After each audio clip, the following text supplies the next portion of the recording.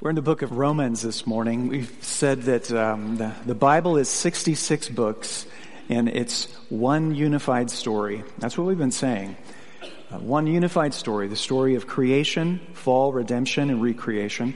We spent the last 2 months drilling down in Genesis chapters 1 through 4 on the beginning of that story, creation and fall, and now we're going to spend an extended period of time in the book of Romans chapters 1 through 4 before we conclude several weeks later in the book of Revelation, looking at the world that is yet to come. Paul, a servant of Christ Jesus, called to be an apostle and set apart for God's good news, which he promised through his prophets in the Holy Scriptures.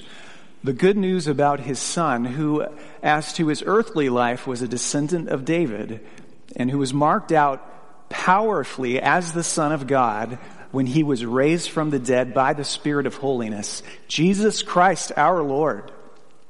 Through him we've received grace and apostleship to bring about believing obedience among all the nations for the sake of his name. And that includes you too, who are called to belong to Jesus Christ. This letter comes to all in Rome who love God and are called to be his saints. Grace and peace to you from God our Father and the Lord Jesus Christ.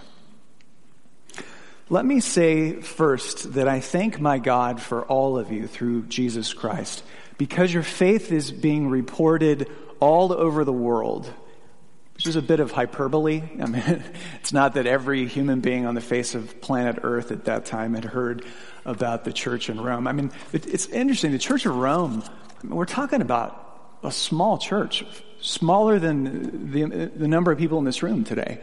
Probably 150 or so people at this time. But all the world has heard of it insofar as all the Christians throughout kind of the holy internet, you would call it, have heard among our circles of relationships that there is a church in the capital city, in Rome itself. And he goes on, verse 9, God is my witness, the God I worship in my spirit and the good news of his Son, that I never stop remembering you in my prayers. I ask God and again that somehow at last I may now be able in his good purposes to come to you.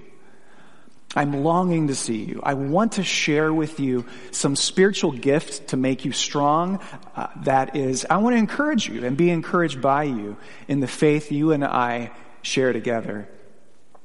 I do not want you to be unaware, brothers and sisters, that I planned many times to come to you, but have been prevented from doing so until now. I want to bear some fruit among you, as I have been doing among the other non-Jewish people, Gentiles. I am under obligation both to Greeks and literally the word here is barbarians. When you think of the word barbarian, what do you picture? You know, Arnold Schwarzenegger, right? Conan. But the barbarians would simply be all persons of the Roman Empire who were not cultured. They were not part of, they didn't speak Greek, they didn't read Greek journals, they weren't into Greek art and culture, they were barbarians. Funny, most of our ancestry, you ask yourself the question, where are my ancestors in the Bible? Well, if you're German or you're Scottish or there they are right there in verse 14, the barbarians, there's your ancestors. Both to the wise, see, I'm under obligation both to the wise and the foolish. That is why I'm so eager to preach the gospel also to you who are in Rome. For I'm not ashamed of the gospel, because it is the power of God that brings salvation to everyone who believes, to the Jew first, and also equally to the Greek. For in the gospel, the righteousness of God is revealed, telling us how God makes us right in his sight. This whole thing is accomplished from start to finish by faith, just as it is written, by faith the righteous person shall live, or by faith the righteous person shall have life. What a great passage. I love it. One of the best passages in all the Bible.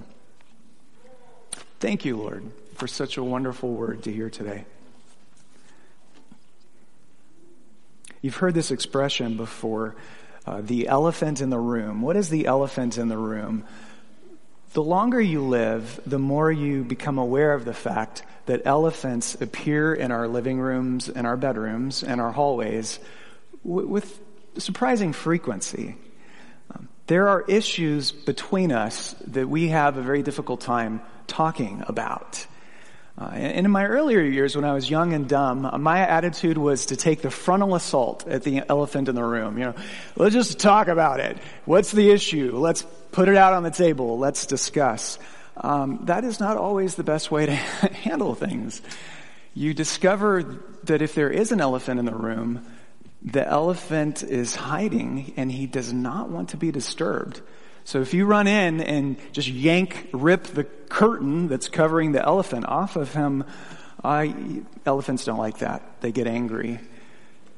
It's best to handle elephants delicately.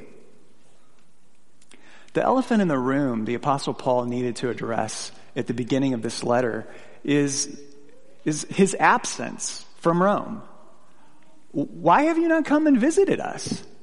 If you are the divinely appointed apostle to the entire non-Jewish world, to the Gentiles, why haven't you yet visited the largest Gentile city in the inhabited world? That's kind of strange, isn't it? Like, if this is your territory and jurisdiction, it would be kind of like some guy claiming to be the Archbishop of California, but never happening to visit the churches of Los Angeles after 10 and 15 years on the job. You say, what's the deal with this guy?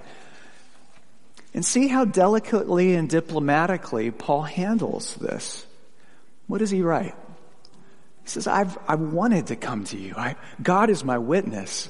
I've wanted to visit you many times, and it's just been a case that circumstances have gotten in the way.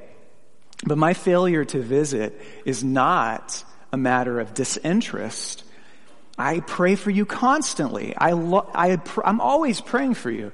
And I long to meet face to face with you so that we can mutually benefit from each other's faith. In fact, I think that I'm going to be able to visit you on my way as I'm journeying on to Spain, which, if you know the story, it didn't work out that way for him. But since Paul cannot be there face to face and strengthen them personally face to face, he writes this letter. It's a letter. Oh man, it's a letter. Super dense theological letter where he is unpacking a word that you and I use all the time. We'll talk more about it today. Gospel. He's unpacking the gospel. And most scholars recognize and agree verses 16 and 17 serve as the thesis statement for this letter. What does it say right there?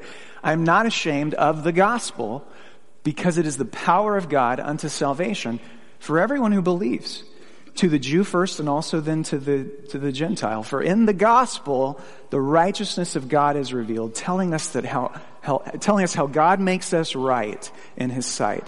And this is accomplished from start to finish by faith. So what I want to talk about briefly today is the content of this gospel, the content of the gospel, the shame of the gospel, and then the need for the gospel. Last summer, we started a course. It's called Christianity Explored, a 7-week Bible study course that was developed by British pastor Rico Tice, which introduces people to the basics of the Christian faith. It's a really good course. And I would say if you know anybody who is interested in exploring Christianity, I would bend over backwards to get the opportunity to lead that course with them or with you in concert together, because it's really well done.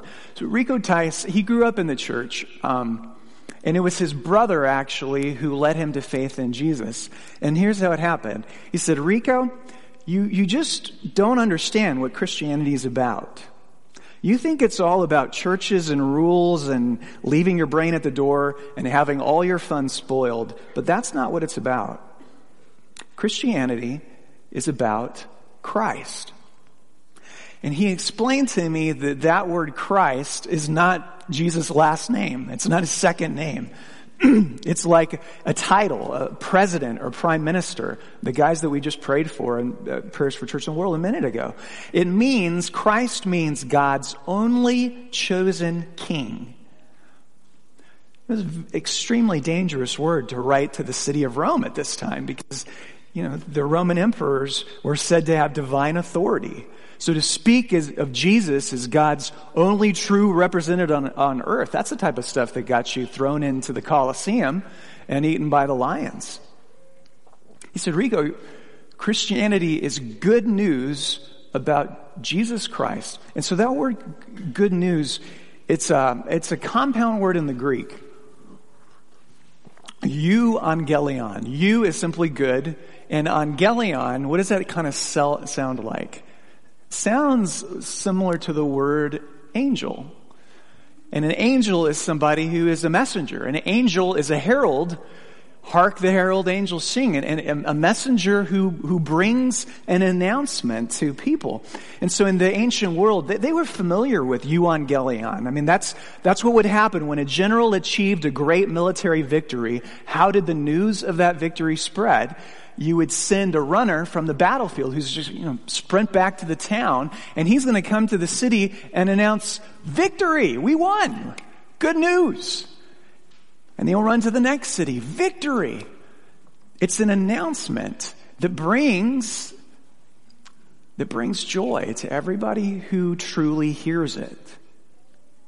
And the good news is God's only chosen king has defeated death. He has crushed Satan. He has made it possible so that Jewish people and non-Jewish people can together be the people of God. We can together be the new community that God has intended to be on this planet. We can have our sins forgiven. We can sing praises off the same sheet of music. That's the good news. I think it's really strange whenever we talk about Judaism and Israel and Jewishness. I mean, if you're not familiar with Christianity, you're like, why are you even talking about that? It's a small little country in the Middle East. Like, why would that even factor into the conversation? Well, it's because of the whole Old Testament. God's plan was to rescue this world through the family of Abraham, through the Jews. And so that was the pattern that Paul is referring to right here. It's to the Jew first, and then to the Gentile. God's intention was always that Israel would be kind of transformed into what she was meant to be, and then she would likewise go out and transform the world. So it's Jew first, then to the rest of the world. And that's one of the reasons, of course, why Jesus begins his ministry in the country of Israel. He doesn't start it in Italy or Spain or France, but it's in Israel, to the Jew first. And when he begins his public ministry, do you ever catch this? He starts out by proclaiming the gospel. Like the very first words out of the Gospel of Mark is the good news of Jesus Christ. The gospel is here. And you know what he does not say? He does not say, hey, everybody, get the memo. I'm going to die for your sins and you're all going to go to heaven. He doesn't start out the gospel that way. He's picking up on this ancient storyline of God's people needing to be rescued from their slavery, needing to be kind of drug out of the ditch that they are in by God's only chosen king. A new king has come to rescue Israel from her slavery and to shepherd her into the glorious age of salvation in the future, and with her, the rest of the world. So the gospel here is the announcement that Jesus is, verse 3, descended from David and raised from the dead by the Spirit. To tell the gospel is simply to tell the story of Jesus. One of the ways that we sometimes describe it is the gospel is cradle, cross, and crown. The gospel is Bethlehem, it is Golgotha, and it's the courts of heaven. It is the story of Jesus, the life, death, and continuing resurrected life of Jesus. That's the good news, and it's great news. You may have heard the popular expression before. It's kind of very popular today. Preach the gospel, use words only if necessary. Ever heard that before? Preach the gospel, use words only if necessary. The problem with that expression is it's completely wrong. Like totally wrong. Because the gospel is a public announcement. And the only reason you would say no words, only actions is if you believe the gospel is something other than an announcement. It's a public announcement. It's not the way to a moral life. It requires words.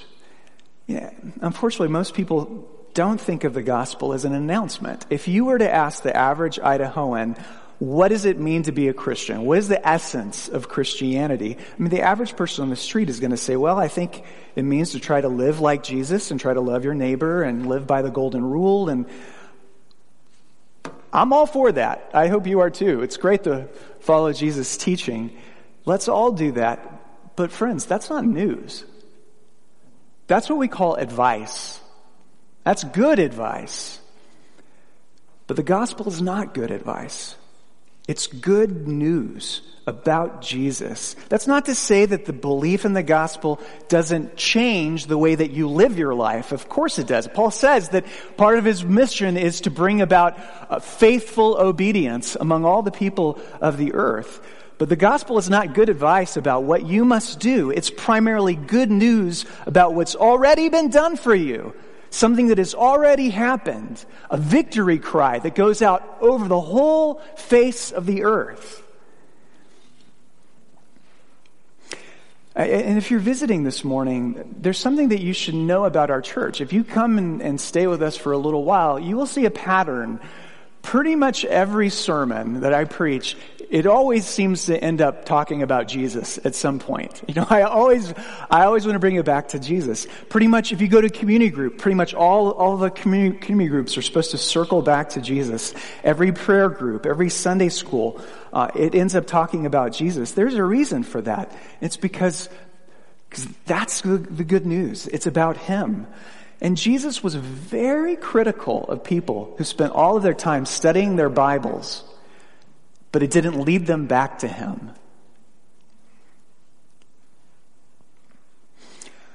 I must be getting old because I really like to watch the Antiques Roadshow. It's very copacetic. It has a calming effect on me when I watch it.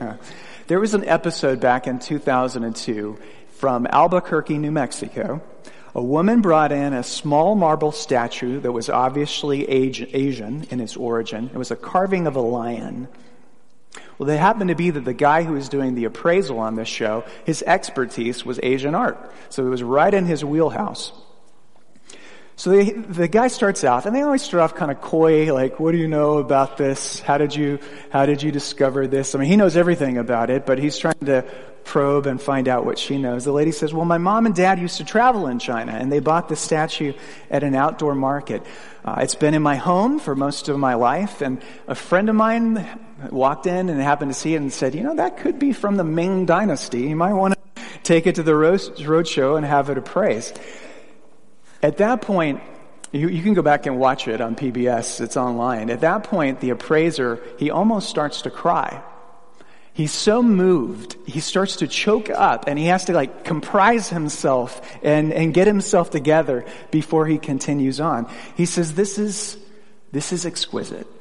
This is an example, it's the greatest example of Chinese art we have ever had on our show. The carving, and he has it on one of those tray tables, and he's just spinning it, and he says, look at it from every angle. The carving is beautiful. The workmanship is stunning. The man who did this or the woman who did this was truly a master. You can see the muscles rippling under the surface. This is the finest quality of marble. It's truly magnificent, and if you look at it this way, and if you look at it that way, I see tiny little versions of this all the time that come in, but never have I seen one like this. The only problem is that it's not from the Ming Dynasty. It's actually from the Tang Dynasty, which was the golden age of Chinese art, 6th century to the 9th century. And this is the finest example I have ever seen.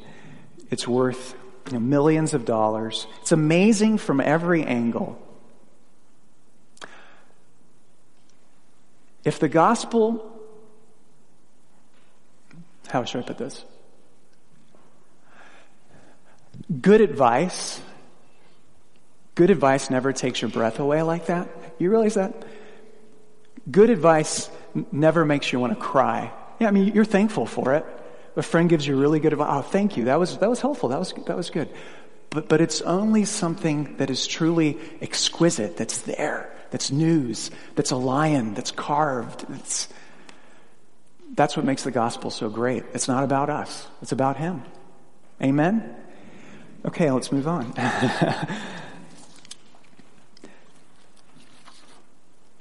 Why would Paul be ashamed of the gospel? Verse 16.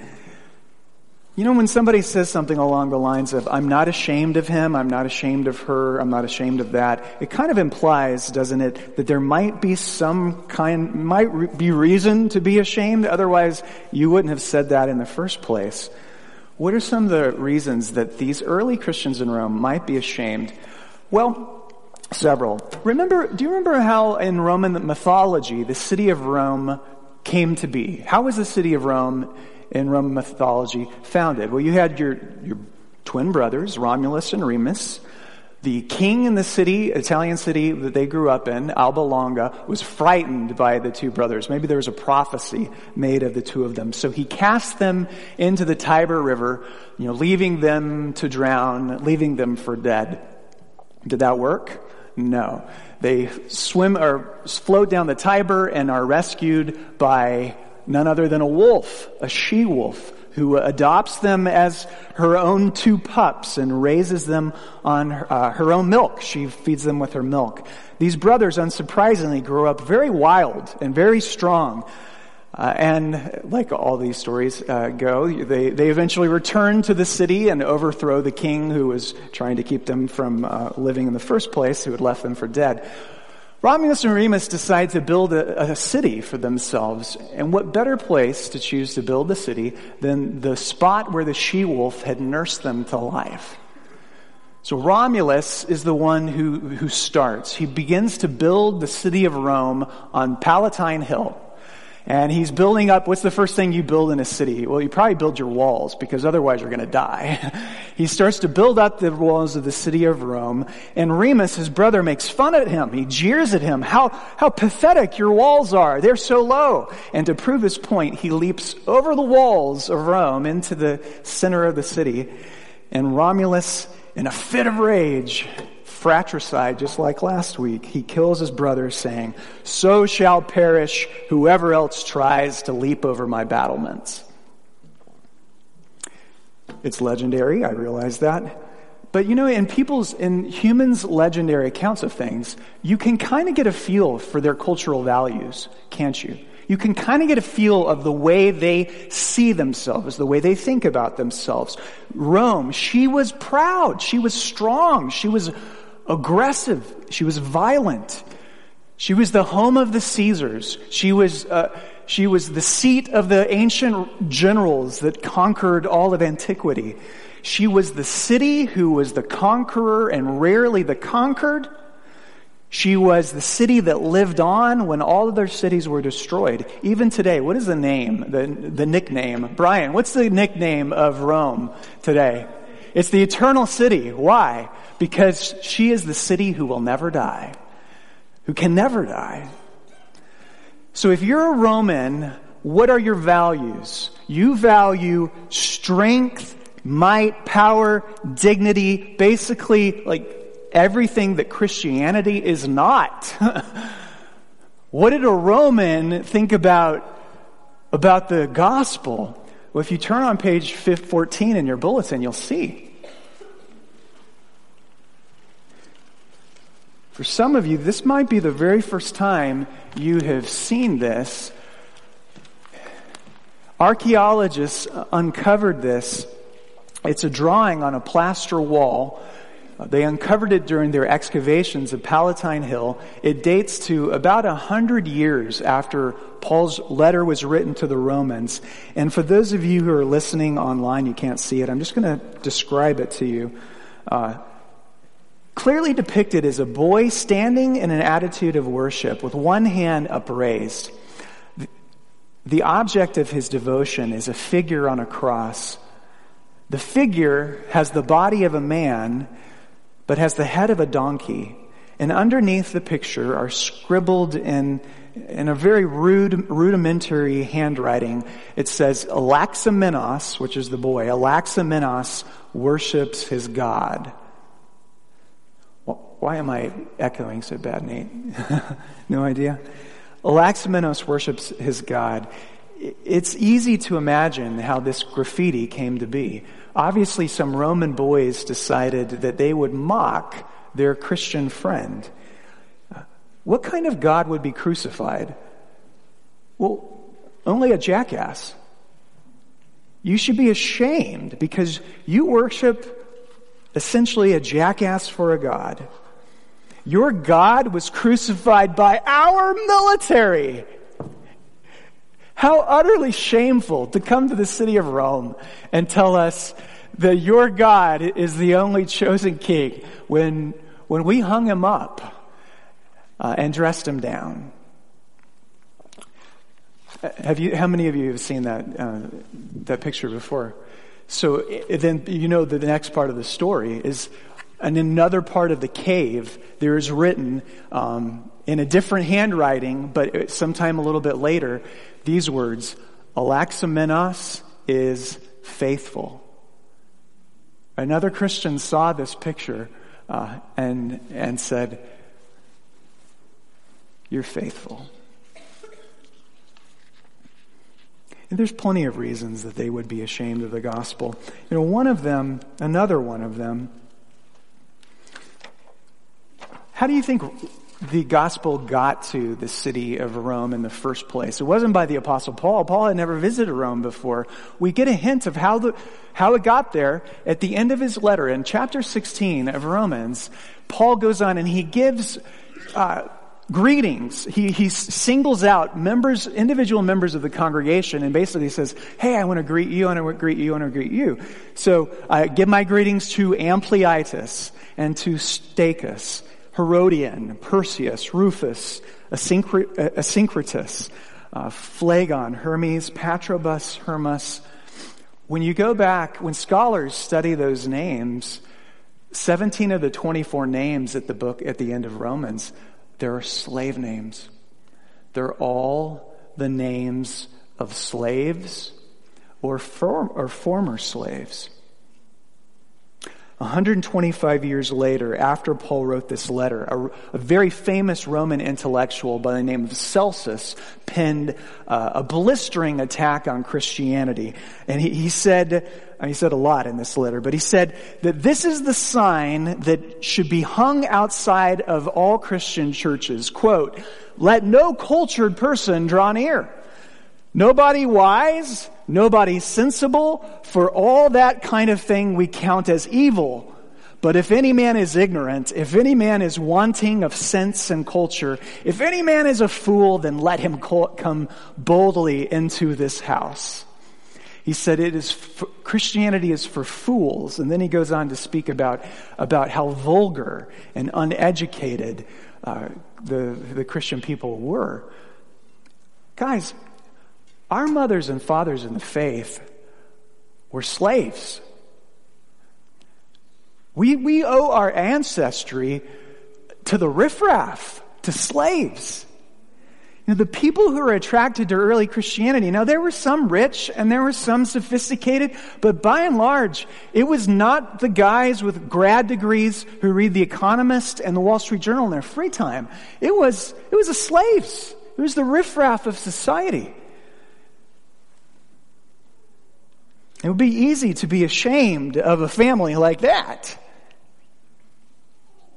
That's actually one of our biggest challenges, isn't it, today? We are ashamed of a lot of our other fellow Christians. We are ashamed of our fellow Christians because sometimes Christians do the craziest, most horrible things in the name of Jesus, and we're like, he's not in my family. They experience that too. There's a lot to be embarrassed about even, the way that we think of faith in the 21st century today. Our faith, we hold to a lot of embarrassing and offensive beliefs. So we say that there are not lots and lots of gods out there, nor is there some impersonal force at the center of the universe. Rather, we say there is a three-person God, one God in three persons, who's at the heart of the universe, who became a man and who was crucified and resurrected. The single most important event in the history of the world is God being crucified. We say things like that Jesus is not one of many options. It's not like there are 15 different ways to the top of the mountain. He's the only way. It's what we maintain. He maintains that. He says, I am the way, the truth, and the life. Nobody comes to the Father except through me. We say that at the return of Jesus, every knee on this earth will bow. Every Jewish knee, every Muslim knee, every Hindu, atheist, Scientologist, everyone will bow on a day of judgment. There will be a final judgment, a judgment that none of us is ready for on our own. And after that judgment will follow everlasting life for every man and woman of the world, or everlasting destruction. And on I could go. I mean, there's a lot of offensive beliefs that we maintain. And our culture reminds us that. They do remind us of just how narrow-minded you people are. Michael Bird, who has that great quote on the front of the bulletin, says, he's a professor down in Australia. He wrote a commentary on the book of Romans. He says, I get tired of being called an uncultured, narrow-minded, silly, superstitious, bigoted Neanderthal. Yeah, I really do. Nobody likes to be called that. Just holding to basic Christian doctrine, things Christians have been believing for 2,000 years, hey, it's tough. It's tough in our world. At college, at work, or even in your family, it can feel like you've got one big target painted on your forehead if you simply believe in things that Christians have believed for 2,000 years. And the temptation is when you're getting so much heat and pressure, it's always to change your message. Take your message and make it more palatable for the ears that are around you. He says, when I am tempted to do so, I think about Bishop Polycarp of Smyrna, who was put on trial in the middle of the Roman Colosseum and was asked to swear allegiance to Caesar. The old bishop there in the Colosseum replied, 86 years of my life I have served him, and he never did me any wrong. Why would I turn now from my King and my Savior? Amen to that. I would rather have the deep, deep love of Jesus any day of the week than all the friends, fame, or even simple acceptance that being ashamed of Christ might afford me.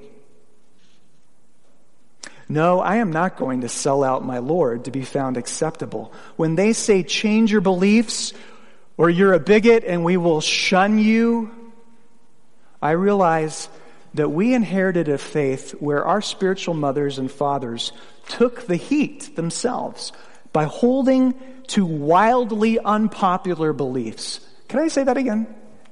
You inherited a faith where your spiritual mothers and fathers were willing to take the heat and be characterized as absolute loons and shunned and thrown into the Colosseum. Like, why would you sell out now? Why would you try to satisfy 21st century now?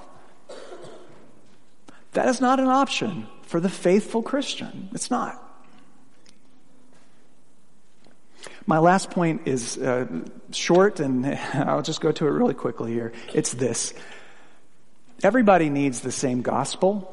Everybody needs the same gospel. If someone came into All Saints this morning from a non-church background, maybe her parents were atheists or agnostics, and they were very insistent that whatever you do, don't get messed up with religion. Don't get caught into that group think. You need to be an independent thinker. And so she's brought up that way, and she kind of has a skeptical bent towards her. But somehow she made it to church today, and she's starting to think about these things. What does that girl need? Well, she needs the gospel.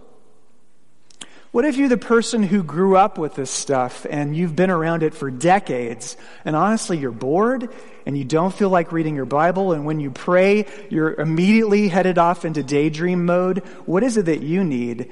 Well, we all need the same thing. We all need the same gospel. Why? Because it is the power of God. It is the power to save. You may be like, I didn't know that I was lost. I didn't know that I needed to be saved. Well, once you figure out that you're lost, then you're ready to be saved. And it's for everybody. It's the kind of news that makes people dance in the streets and hug complete strangers. It's the best news. In fact, if you hear the gospel and do not agree that it is the best news your ears have ever, your eyes have ever laid on, or your ears have ever heard, if you don't think it's the best news, then you haven't actually heard it yet. Because it is the news. Death is defeated. Evil is beaten. Sin is crushed. Not only does it announce the way of salvation, but it actually brings salvation to those who hear it with faith. And that's why you can be proud of it. You can be very proud of it. It's not good advice. It's great news about God's only chosen King. The best news. And it's amazing, friends. It is amazing from every angle that you look at it.